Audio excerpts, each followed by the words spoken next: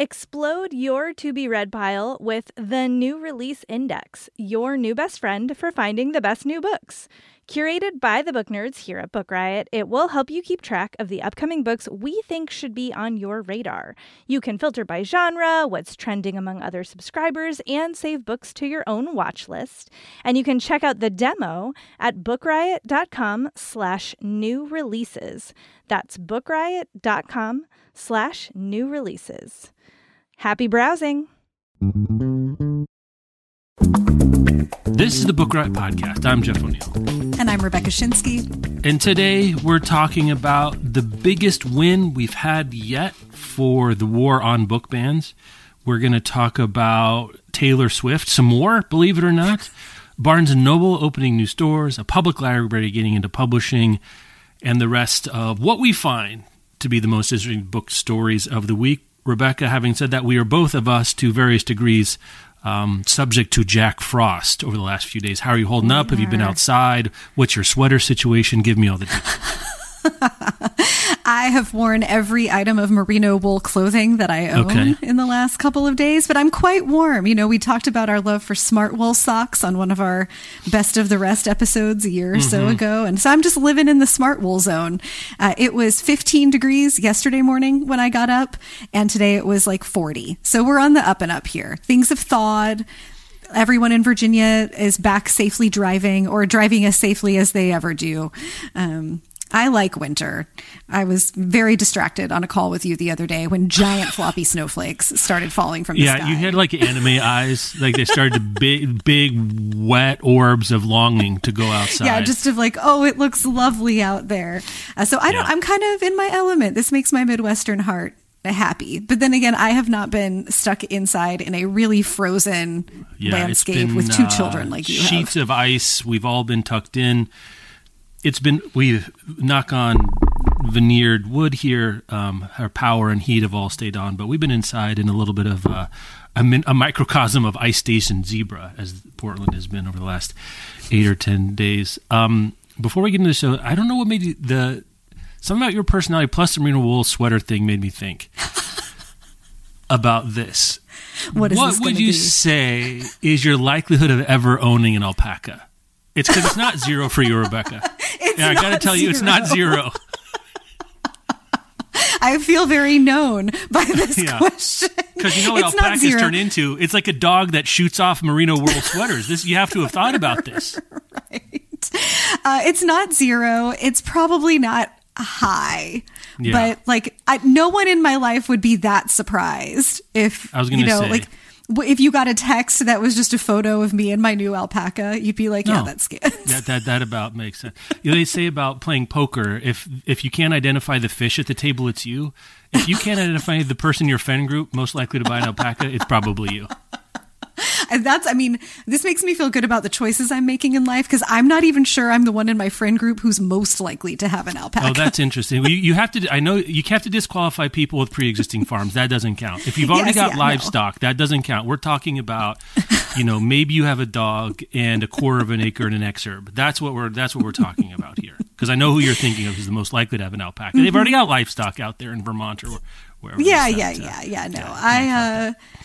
It probably won't happen, but it could. No. You're right. I think you're probably less likely, though, because you do not anticipate having offspring adopted or otherwise. I think correct. A lot of the alpaca purchases are replacement therapy stuff. So I don't know that you're going to ever have a moment of like, oh, I'm empty nesting. I've been used to all this crap. No. Let's get into some minor husbandry situations. Devoted to my series of, big doofusy dogs. Yeah. That's my calling in life. But I would love to have a friend who has an alpaca that I could go visit. Yeah, it's like having a friend with a pickup truck. It's always nice. You don't want to have a pickup truck, a boat, right. Pickup truck, and alpaca. Those are, get yourself That's the three. Get yourself one that does them all. We're here to talk about books, folks. Look, I've been inside for a while. I don't know what to say. We're going to do a sponsor break. I'm trying to collect myself. I'll talk to you in a second. Explode your to-be-read pile with the New Release Index, your new best friend for finding the best new books. Curated by the book nerds here at Book Riot, it will help you keep track of the upcoming books we think should be on your radar. You can filter by genre, what's trending among other subscribers, and save books to your own watch list. And you can check out the demo at bookriot.com/new releases. That's bookriot.com/new releases. Happy browsing. Okay, some other housekeeping things. The winter adaptation preview is in the main feed next week. So that's going to be our second regular episode. And we're recording after this episode today. It's going to show up in the Patreon soon, is the Hot 50 check-in. This is another structure/heuristic of little to no import that we find mill-friendly grist for, I should say, in which I present to Rebecca a list of 50 books that I are saying the hot 50 books in North America right now. And then this is be the third iteration, and really we're talking about the Delta. So what's changed?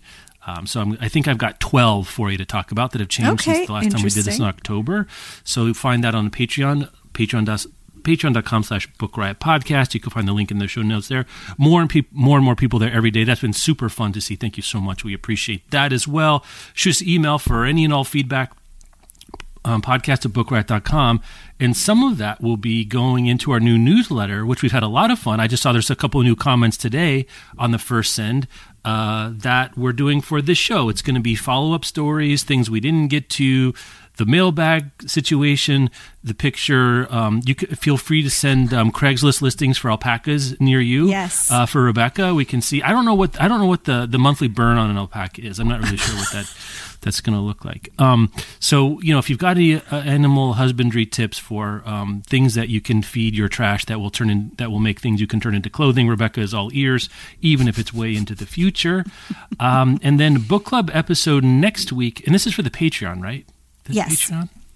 We're going to be talking about the Intuitionist. We're going to be learning how to say first, The Intuitionist by Colson Whitehead. And then we're going to be discussing it on the occasion of the 25th anniversary of that book. And we will, I assume, be part of that, talking about the Whiteheadian mode and his presence and what he's meant. And what he does. Amazing to think about that it's been 25 years. Remarkable at this point. I will tell the story of how I first encountered both The Intuitionist and Whitehead and New York all in the same night. Oh, wow. Have I told you this story before? I don't think so. I have stories I haven't told you that are appropriate. This is an amazing thing about me. Or maybe you have. We'll see if I remember it when you start talking about it. And folks, you do have time to pick it up. There's a new beautiful hardcover from Everyman's Library. It's a 25th anniversary edition. It has a cool intro. So you can, whether you're on the Whitehead train or not, this was his first novel, so it's not too late. It's never too late to get on the Whitehead train, but this would be a really fun way to do it. I have read it twice, but it's been 20 years since I read it. So I am fast. I remember Lila Mae Watson, the main character's name, so many of the books, this is one of the great secrets of serious readers. You forget so much of what you read. I was looking at my 23, I was like, what was that about? I have no idea. But this is one where I remember specifically details about it and character. Yeah, even something like Sula that I've read probably, 5 or 6 times more than I've read any other book in my life. I forget huge chunks of it every time I go back to it. I'm like, I find some of them Morrison can smear together, like the Sula, Tar Baby, Jazz. I'm not going to mix up Beloved with some other things, but I feel like some of those I've which book was that in? Because it feels that happens. Whitehead, outside of the Carney one, they feel distinct enough that it's hard to confuse, like Nickel Boys with Sag Harbor or something like that. Oh, yeah. There's no interbook crossover happening there. It's just easy to forget stuff. Character name, space pollution. Anyway, so looking forward to that. Also, Rebecca's Better Living Through Books newsletters live. There'll be a link in the show notes there. All the kinds of stuff you can sign up for. Most of it's free, but there's a couple of paid things. If you've got a few extra bucks that you're looking to put somewhere around the world of books and reading. Okay, let's do book banning stuff first. I got an email this week from someone saying, thank you so much for covering this stuff. Continue doing it, even as it is tedious, frustrating, and enraging all at the same time. It's kind of a weird trifecta. It's a hard one to pull off, but good job, book banners. You've done to be both tiring, frustrating, boring, and the most important story in our industry all at the same time. I will use Kelly Jensen's words directly, which is saying this is huge news, possibly the biggest legal news we've gotten. This Fifth Circuit calls the Texas Reader Act unconstitutional and stays the law. What that means, HB 900 is this really bad one that bans quote-unquote sexually explicit books from schools and require all book vendors in the state to rate the content of materials they sell and submit a list to this Texas Education Agency, T. The law would have gone into effect September 1st with ratings due by April 1st, but the circuit court said not so much, and the key takeaway being that the circuit court directly said it was a violation of the First Amendment. Mm-hmm. So that's where my legal understanding ends and my understanding of this particular story ends. I think for the purpose of this show, it's probably enough, but Rebecca, is there anything else to say, note, or otherwise follow here? I mean, it's a huge win on its face. It also helps, I think, to know that the Fifth Circuit is generally bananas. Yeah. Yes. I think maybe on Best of the Rest, I talked about the Strict Scrutiny podcast, which is produced by the Pod Save folks. It's hosted by 3 constitutional law professors, really smart, really funny women who talk about what's going on at the Supreme Court. I've been listening to it for like 6 months, so I'm far from an expert, but they really break down like, here's an upcoming case. Here's what's going on with this thing. Here's what this judgment means. Here's what this other thing could mean. And I found it to be helpful for managing the all the hypothetical things that appear in headlines. But one frequent character that pops up is the Fifth Circuit Court. Just bananas things happen. They tend to be very conservative, very willing to allow laws that are probably unconstitutional or that many other courts would find to be unconstitutional stay, willing to sort of like grant powers to the kinds of groups that are creating these book bans. I'm so happy to see this win, but the fact that it comes out of the Fifth Circuit seems like, I don't want to get too excited, but it seems like a really, really positive sign. Sort of doubly telling. Yeah. Yes, that if the Fifth Circuit can recognize this and didn't I think some of those judges have an interest in allowing laws like this to stay. And if they could not find a way to bend over backwards and justify it, I think that's a very good, hopeful sign for success that some of these lawsuits against book bans in other states may have as well. I really, really hope so. This is, and regardless, you got to take your wins where you can in a big, long fight like this. So whatever this means for the future, we should really celebrate that this is happening. And big applause to all the folks who are part of this lawsuit, including the Book People Bookstore of Austin, Texas, and Houston's Blue Willow Bookshop, who filed the lawsuit. So may your efforts continue to succeed. But I just could not be more surprised that the Fifth Circuit Court did something rational. There's a part of me that the close reader in me really enjoys certain legal readings, and I don't know what corner of the legal world that I could have found myself happy in, but anytime that you get to quote a phrase and say that's not actually what you think it means, an angel gets its wings in my household. So in this decision, the court writes, the library material ratings, the state argued, Texas argued, that the ratings are, quote, purely factual and uncontroversial, like a nutrition label. They simply tell the buyer what they're receiving rather than pass judgment or express a view on the material's appropriateness for children. We disagree. The ratings reader requires are neither factual nor uncontroversial.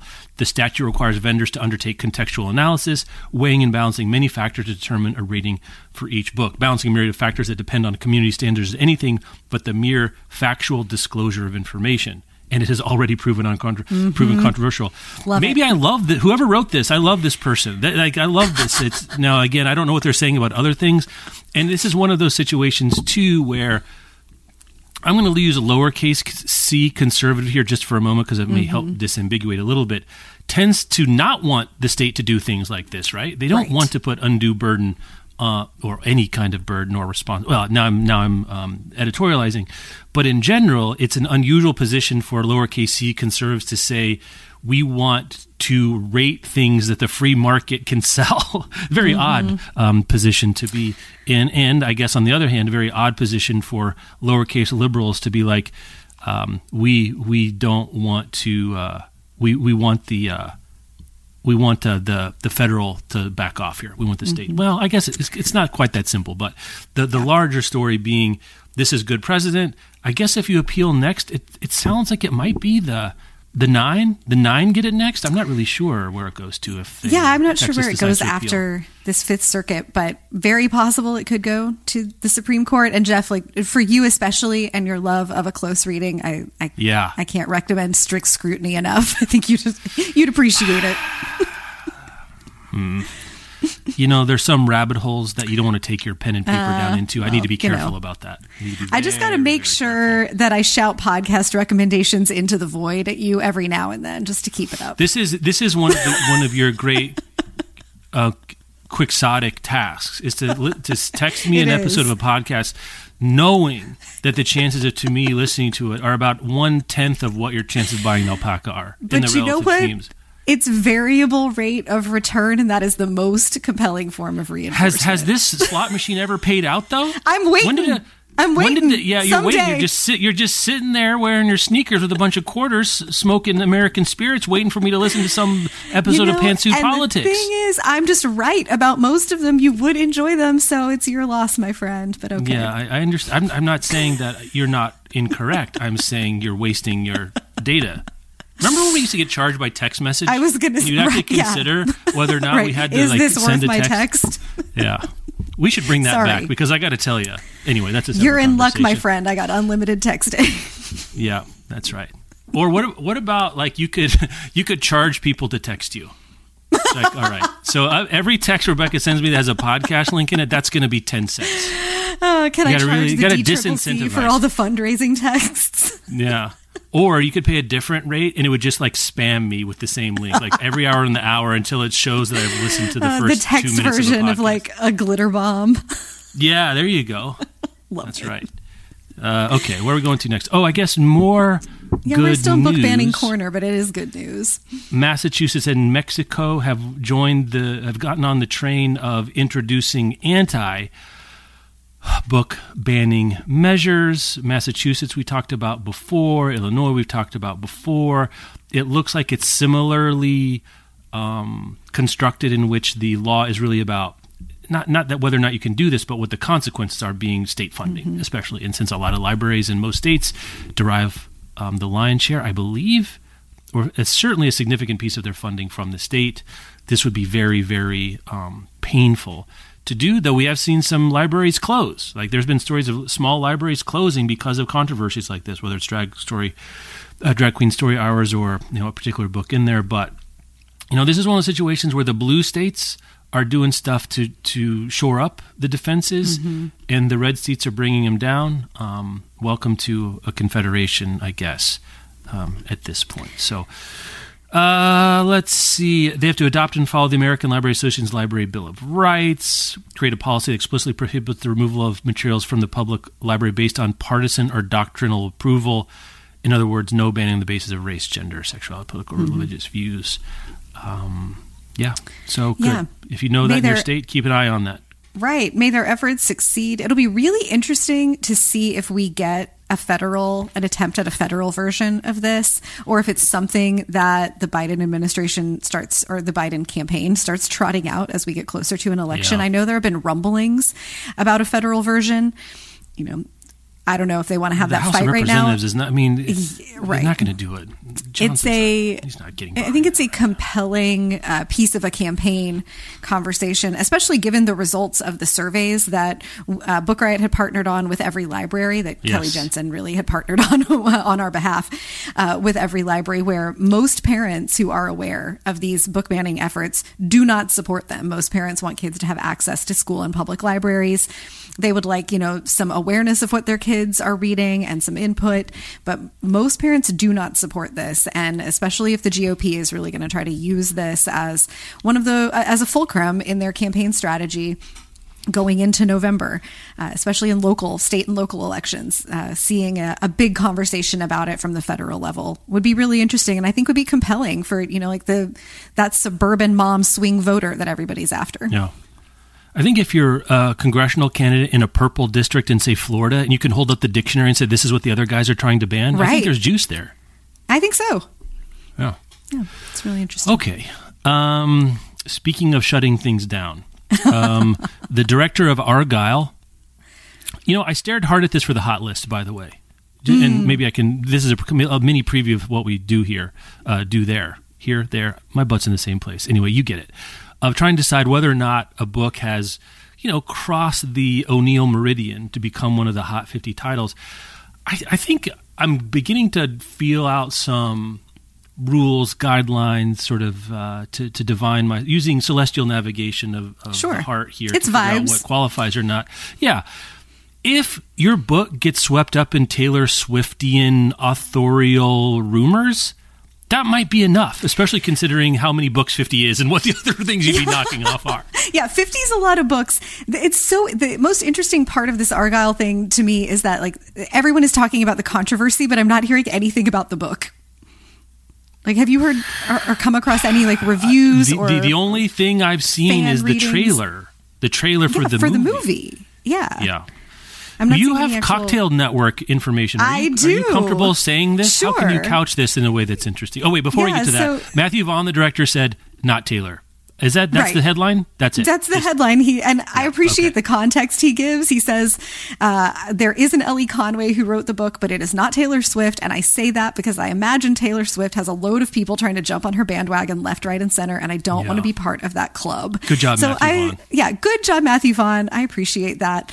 I think I can safely, and who knows, like this is just another theory, but I had dinner with a friend the other night who works in advertising, and they were telling me that the conspiracy theory around this in the marketing and advertising world. So like there's the first moment to pause is like this conspiracy has made it out of the book world and into like the things that the broader internet is talking about. But the theory happening there among at least this person's like pocket of marketers and advertisers is that a couple of the stars of the movie co-wrote the book together, and that Ellie Conway is a collective pseudonym, and that is how they were able to produce the movie and the book at the same time, that people who are in the movie were in on it from the beginning. That gets me to my own theory. Do you want to tell me my theory then, knowing what you said about this and looking at the cast? Because one, Dua Lipa loves books. Mm-hmm. And she is in this. And she does. Of the people in this, Henry Cavill, Sam Rockwell, Catherine O'Hara, Samuel L. Jackson, is she, I don't know, in the pecking order, the green light pecking order of Hollywood? I think she's got the juice to be someone that could get something done. Maybe Cavill as well. I don't know anymore about what would happen. But Dua Lipa loves books. I mean, she has her own book club. She recommended something the other day. I was just looking, I was like, that's an amazing recommendation. Again, it wasn't like John Fosse or anything like that, but it was, pretty literary and very serious, and I was welcome that. I need to get on the gram. I also saw, I accidentally was on Instagram for more than 9 minutes the other day. I don't know what happened. I don't know if I fell down or had the petit mal seizure. I'm not sure what was happening. Yeah, I was just on there, and I was seeing Lupita Nyong'o representing books for if you're sad, like 10 of them, just like doing a straight up Bookstagram list of holding books. I saw that also. Yeah. Anyway, so and I was kind of like, is Lupita from a different okay? world? Why is she sad? Yeah, at what stage of grief is making your Bookstagram list real? That's like what we would have called in the old days vague booking. Like, what sad thing is going on, and you don't want to talk about the sad thing, but you do want everybody to know that you're sad, and so you'll do it by putting up your list. Yeah, she would have had a very moody GChat caption or a status for this. Oh, yeah, the AOL away message. Yeah, AOL, definitely would have some death cab in her status message. I think Dua Lipa is a great guess. That's a really good guess. And is it conspiracy theory when, I guess, it's not really conspiracy theory if she's in the movie. That's now we're in speculation. I don't know why I care about this. The thing that I'm still stuck on is like, if you have a really big, a big name already and a big fandom that you could parlay into your debut novel. Yeah. Why would you not capitalize on that? Like, I understand. Someone's doing it. If it's one of these people, someone is doing it. Now, again, maybe the obvious thing is Bryce Dallas Howard, who is the star and a director. maybe we're overthinking this. Her dad happens to be Ron Howard. Ever heard of him? So maybe it's we need to see the trees in the forest here. Or maybe it's none of them. Like maybe this is just some normie who has connections, or someone's agent or something who like wrote the book and just is using an alias. I really want to know who did it and what the motivation was, because if they have a really big fandom, why would you not point people? Why would you not? Yeah, it could be Matthew Vaughn, who I think has written some of his own movies as well. So it's like most of these things are way more boring than Yes, yeah. My baseline expectation, I think I was saying that on Slack, of like, I think this is probably most likely to turn out to be much more boring than any of us, could guess based on the conspiracy theories. But even a case of like J.K. Rowling writing under a different name as she did for the mystery novels, like she wanted a chance to, I think, to like stand on her own as a mystery writer and not have it be like judged by the Harry Potter stuff. So maybe it's another writer, but the idea of like a movie star writing a book and not capitalizing on their existing fame is kind of baffling to me. Yeah. I mean, but maybe it worked out. Maybe they're getting more buzz about it than it's like Bryce Dallas Howard and Matthew Vaughn co-wrote this. Is anyone talking about it? If it's that, if we know that already? Right. Like, what if it's Greta Gerwig? I would love that. That would be really weird. But I mean, again, it's either going to be way more interesting than we think or very, very or super boring. Better. Yeah, that's right. Super boring.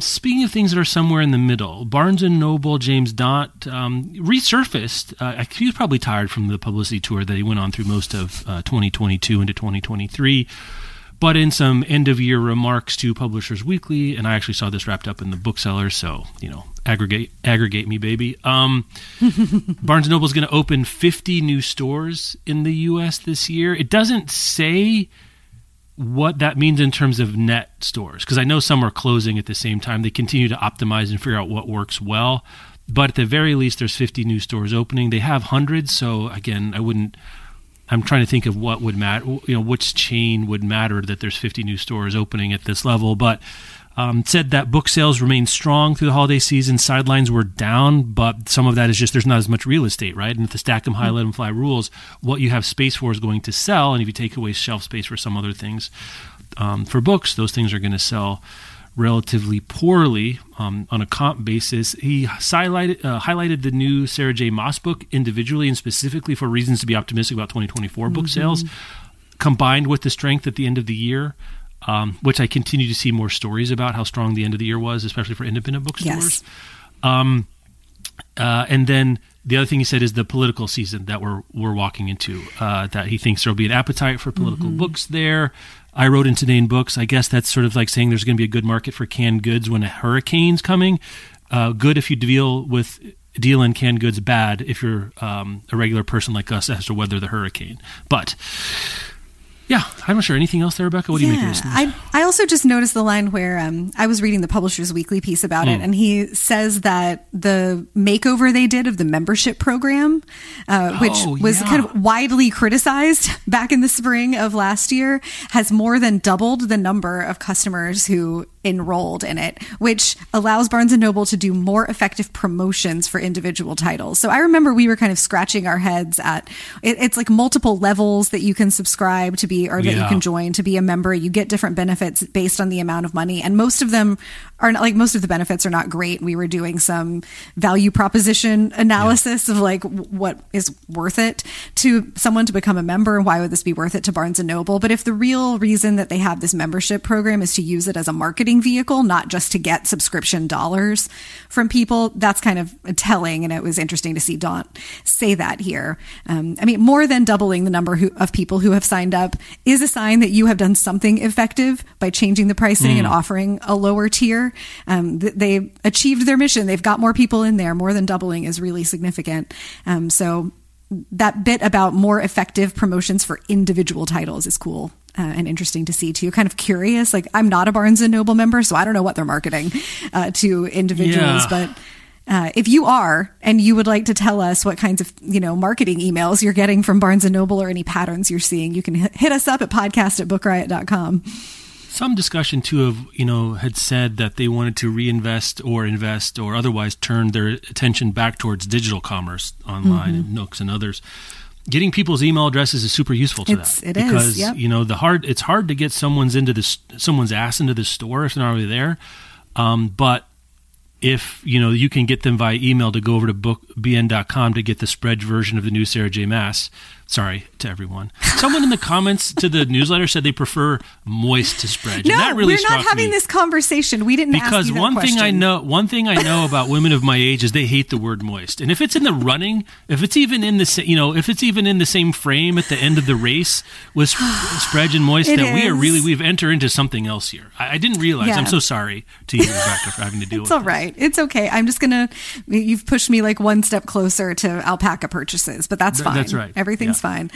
I wonder too if this is part of Barnes & Noble's strategy where they have been increasing the number of like gimmicks they have, and not in a bad way, but first ones buy the hardcover for half off if you buy 9. Right, but then there's also like the Barnes & Noble pick of the year, and there's the booksellers pick of the year, and there's the monthly Barnes & Noble book club pick, and there's the Discover Great New Voices stuff that's going on. These are all excuses to email people. They're all reasons to email people. Like I have no judgment here. When you are trying to sell something, I think this is smart. They should do this. Yeah. Let me be absolutely clear. This is all right. This is all right. Yes, correct. You need, when you are marketing something and you want somebody to buy it, you need as many reasons and ways to email them about it as possible, because as much as none of us want to admit it, email marketing is very effective. And if Barnes & Noble has doubled and then some, the number of email addresses that they have in this membership program, and they're using creative programs to get people to open emails and ultimately buy books, that is how you point a ship back in the right direction. So good job, James Daunt, on that one. And this is something I would throw out to those of you who are online, which if you're listening to a podcast about books, you probably are. You'll notice, I don't think this is tell school, that Barnes & Noble does vanishingly little, I will say, when it comes to traditional paid advertising. Look at your search results, look at your Instagram feed, look at all the places where you know where digital marketing is happening. Even something, print, billboards. I remember it was a big deal a few years ago when Barnes & Noble had a TV ad for Christmas. Do you remember that? It was like a big, we even talked about it on the show because Barnes & Noble had a TV ad, Subway posters. Like, notice that lack, I think. It's fascinating to see because Amazon does a bunch of this. Bookshop does a bunch of this. Some other places do a bunch of it too. And I don't want to get down the particular rabbit hole, but Barnes & Noble is noticeable in its absence of traditional paid media spend. I think they may be paying some influencers. I don't have proof. I think they might be, but that's a different conversation. That's a different crowd. That's one I know a little bit nothing about. But in the realm of the kinds of digital advertising that a 45-year-old book nerd encounters with, Barnes & Noble's absence is loud. That's in that right. particular way. Okay, let's do one more sponsor. And we got another story, and we can hit front list foyer to see if there's anything there. I find this next story so interesting. It's rare. We had them back-to-back weeks where I was like, duh. One was the Oprah Verghese thing. And this one I don't feel as bad about, but I was like, oh, that makes a ton of sense. So what this is, the LA Public Library, which is like the 4th largest library system in America. I think New York has the other top 3. It's like Brooklyn, New York, and Queens, or maybe it's Chicago. But anyway, LA Public Library bought Angel City Press, which is a local publisher, small publisher that specializes books about LA. They got a big donation, apparently. I didn't read all the way. I didn't do like secondary research to see was the donation expressly for this or they use a one-off bequest. Doesn't really matter except to say that they got a big pot of money and they're using it to buy a publisher as part of their mission, which is not just to make books available to Angelinos, but to make books by and about Los Angeles residents, the city, the state, I think as well, exist into the world. And so de facto, they now have a nonprofit wing of their library system. And I noted in Today in Books yesterday, one thing that Dan Sinekin notes in Big Fiction is that the conglomeration of publishing meant for a lot of consolidation at the top, a lot of apex level, like fewer and fewer apex predators up there. But that's opened up some space in the canopy and below. Arboreal metaphors are not my strength, so bear with me here, everyone, for new entrants into the ecosystem to find little niches. And this is a little one, and there's probably not a whole lot of profit to be made here, but it does something that the LA Public Library wants to do. University presses existed for a long time. They do a lot of this kind of work as well. But I honestly had never thought, Rebecca, I'd never heard about this. I'm sure there's a history somewhere of libraries taking this under the aegis of part of their responsibility. I think this is super cool. Yeah, I'd love to see more libraries take this on. I think it's super cool, too. This piece for the LA Times notes that the LA Public Library won't be the first library system with its own press. The Library of Congress Publishing Office puts out titles. And the New York Public Library launched its own imprint that does 5 books a year. That celebrate. Did we talk about that? No. I don't know when that was 2016, so maybe we just lots of things happened in 2016, Jeff. Trumped, if you will, by other news. But this is very rare, and that they're not starting something new. They're not publishing books from their own interests or to serve their own audience, but absorbing something that is part of the local community. The founders of this small press said that they were going to retire, and I would love to know. I want the backstory of did you talk to other buyers first? How did the LA Public Library come to be the one? But this just makes a ton of sense for the bigger picture of libraries' missions of serving their communities and providing resources, but also helping to develop resources and be just really important centers of their cities. I'm going to be watching this with interest. It's very cool. Very cool. Okay. Frontless Foyer, you got anything on your docket? I do. It's Marie-Helene Bertino week. I have that too. Beautyland. Are you done? Oh, I have 20 pages left. So okay. Let's talk about the first-ish part for people. You go. Okay. So the setup is this young girl, Adina, is born in the 70s on the same day that the rocket leaves Earth carrying, it's the Voyager, and it's carrying a golden record that has music that we want to use to introduce alien life forms to Earth if we happen to find anything out there, and a whole bunch of other things. As she grows up, her mother finds a fax machine. They put it in her room, and she gets faxes. She figures out she's an alien. She has these dreams where she gets a kind of instruction from... Or a medium for aliens, maybe a combination of both. Yes. She understands herself to be an alien, and that her mission is to observe humans and send back her observations by fax to the alien body of which she is a part. It's and Marie-Helene Bertino, it's charming, it's touching, it's really funny, and it is there's a surprising amount of depth for what the pitch is. Yes. This sounds like it's both light and substantial. That as Adina grows up, her observations about humanity and the things that she wants to tell the aliens become, less concrete, increasingly emotional, increasingly about interpersonal relationships and interactions, and what it is to have relationships with other people, what people are looking for in life. Those big questions of why are we here? What are we doing here? What does it mean to be human, to connect with others? And Adina doesn't even really seem to have awareness that there's this trajectory happening, that this is also just part of growing up, right? You start to understand the world and other humans in increasingly complex ways, but her observations become just so sharp and so lovely and thought-provoking, and I think quite profound, kind of stealthily profound, what Bertino is doing here. Really deeply interested in what connects us to other people and what holds us back from connection.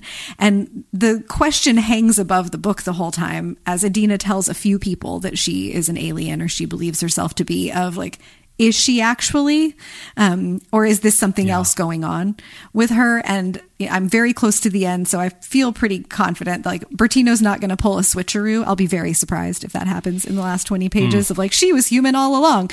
But it doesn't matter. It kind of comes it ultimately doesn't matter. It's just really lovely and warm. We kind of knew this is the vibe of Bertino from 2 a.m. at the Cat's Pajamas. This is what I kind of hope for from her, something that sounds gentle, and the experience of it is gentle. It's not a challenging book to read. None of the observations that she makes are really difficult, but it's very it's sharp without being biting, if that makes sense. I don't know how to quite describe it. I think that's right. It invites some reflection and some consideration of your own relationships and your own connections. So you said you're halfway? Yeah, I'm not sure. I'm on my iPad, so it's always a little hard to know how much I've been doing it for a couple hours the last few days. I'll probably finish it tonight, honestly, because I'm really into it. Well, the first part is mostly coming of age. I was actually sure how long it was going to cover life. I thought it might be, Are You There, God, It's Me, Margaret, but with aliens in a fax machine, where it's just sort of adolescence to 13. Sure. It certainly takes you through that, but it goes on into this person's life. So it's kind of a mashup to me of Carol Shields' Stone Diaries and Douglas Adams' Hitchhiker's Guide to the Galaxy. Like somehow it's both comps. Of those things, that's right? Mm-hmm. Because the Stone Diaries follows this one average woman from childhood all the way to the end of her life and chronicles her quotidian existence. And it's one of my favorite books, and I think it's so simple and sort of proof of what literature can do that I'm going to be careful here, but I don't think other mediums can do as well, is get into the interior of someone's life over a long stretch of time. But this does that, but it adds this conceit, this mechanism for reflection and observation, and it by definition estranges her from human life because she has to report back on it, and then she gets a little bit of feedback. I have a T-shirt series idea from you. I think we should start a line of T-shirts that are just the faxes back from the aliens, because I would wear a T-shirt that just says describe bunnies. I would wear a T-shirt that says less about human television. I think these are all wonderful ideas. So Bertino, out of print, I don't know how we can get on this, but deeply into I would wear those. Yeah, that's a great idea. And I think, you said it estranges her. It is kind of about that feeling of alienation. Like, she understands herself to be an alien, but I think we all experience feelings of alienation. This is part of the human condition, is that you can't escape other people, and also you can feel very, very distant from them, or you can feel very different from everyone else. And she's sorting that out for herself. We make it kind of up into Adina's mid to late 20s, at least. It's so good. It's so good. I feel like this is going to be a book that I will continue to think about and talk about for the rest of the year. I wouldn't be surprised. I'm so delighted to be delighted. There's no better feeling than delighted to be delighted. It's great. Also, it happens, I think Adina's born on January 1st, 1977. So within a 12 or 14 month window of when I was born. So there's a lot of like, oh, I remember. Yeah. Oh, okay. Hair care products was not something I was clued in, but apparently that was a watershed moment for young women of a certain hair consistency.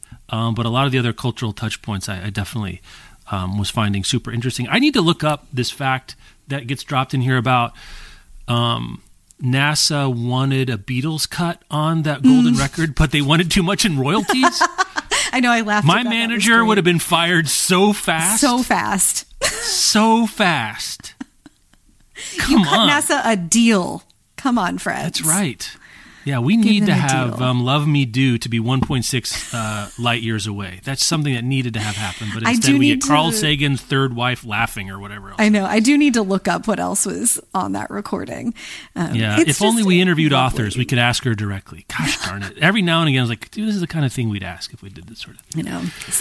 It's just lovely. It's a good one. I think it'll be a Swiss Army gift of a book also. It's either for no one or everyone.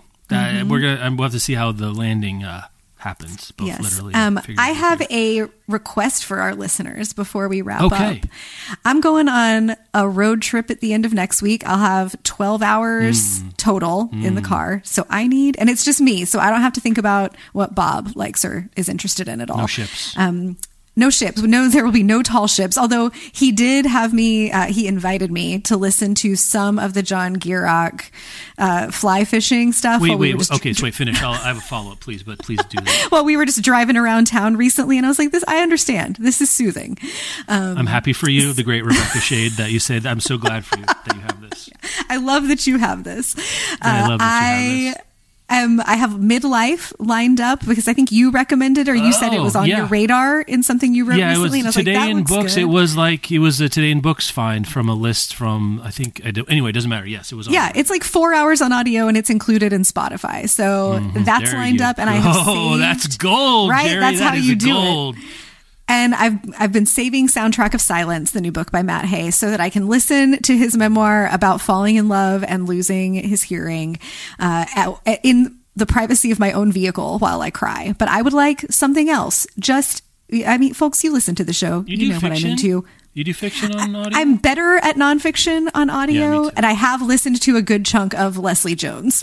So whatever engaging, interesting, maybe not in the self-helpy realm because I'm already going to be crying.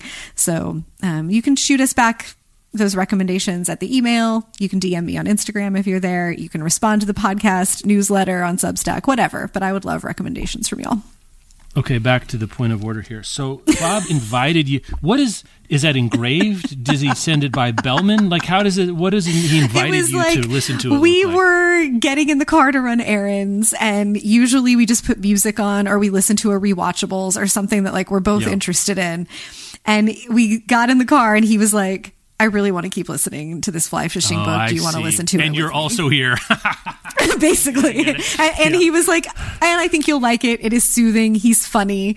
And, you know, you say yes to this kind of thing. So I said yes. I've heard now an hour or two of Gierach talking about standing in a lake waving a stick, or however he phrases it. It's fractal. Great. It's fractal. If you've listened to an hour, you've kind of listened to it all. I mean, you haven't at the same time. And I can understand how if you've listened to an hour, you then want to listen to all of them. It kind of, I think Gierach might be Bob's version of like my relationship with E.B. White. Like you just need a chill, like a little essay or letter vibe.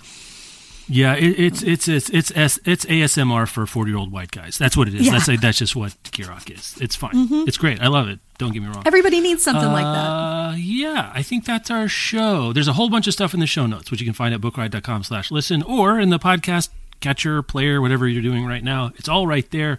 That includes the Patreon, Rebecca's new Better Living Through Books newsletter. I think the most recent post is the only post that's up right now is for 2024, I think, something like that. Yeah, books to help you with your New Year's resolutions.